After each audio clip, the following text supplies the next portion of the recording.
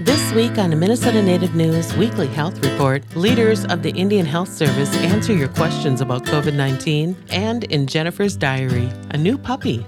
Lori Stern reports.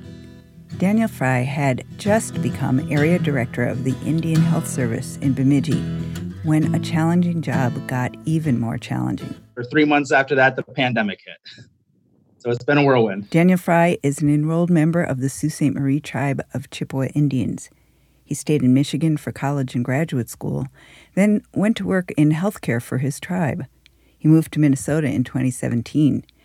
The Bemidji office provides service and support to 34 federally recognized tribes across 5 states, and direct health care to the White Earth, Leech Lake, and Red Lake reservations. So far, Director Fry says he has not seen clusters of COVID on any of the reservations his office serves, but he is working with tribal governments to stay vigilant.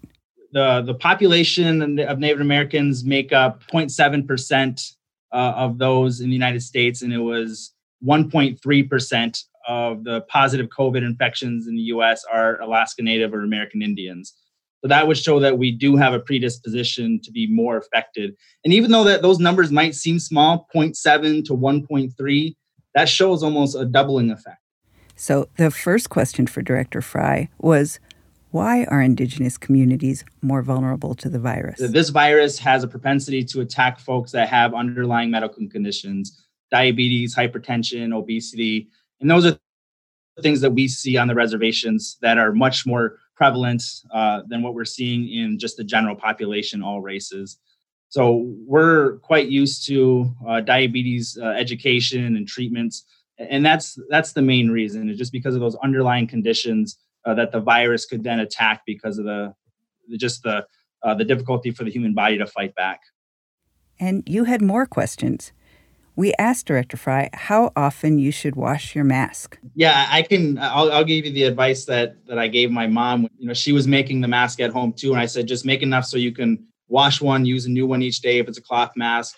Every other day, every third day, depending on how much you use it. If you're just going into a grocery store, some of the reusable ones, they'll get makeup, or now it's summertime, you get sweaty, especially at those times, you're going to want to get a different mask. But in the community setting, I've seen a lot of the cloth masks. So I would just say make multiple of them, wash them, and just put a new one on each day. Daniel Fry had lots of good information, and we will be sharing more answers to your questions in coming weeks. He is working closely with the CDC and the Minnesota Department of Health, where you can find the latest data and recommendations. And now we'll hear from our North Minneapolis/Leech Lake contributor, Jennifer Cordes. Bonjour, everyone. Lovely weather we've been having. I've been staying active and I've been outside a lot because the weather has been perfect for outdoor activities. Make sure you get at least 30 minutes of physical activity daily. Just last week, I painted a mural for the Black Lives Matter movement, and it was a lot of fun and a great way to get our message across through art. And just recently, me and my family have gotten a puppy, and she's a lot of work, but she keeps us on our toes, and it's been a lot of fun. Anyways, that's all I have for my update. Stay safe. Jennifer's pit bull puppy is named Mia.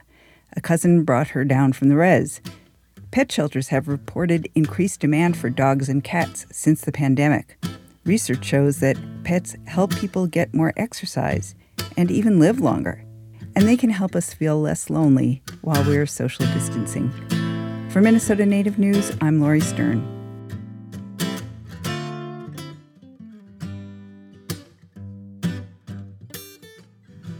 Please let us know your questions about COVID-19. Just send us a message on Facebook or leave your question after you hear the prompt at 612-430-9368. And stay well, my friends. This Minnesota Native News Health Report is produced by Ampers, diverse radio for Minnesota's communities, and supported by a grant from the Minnesota Department of Health. For more information, go online to minnesotanativenews.org.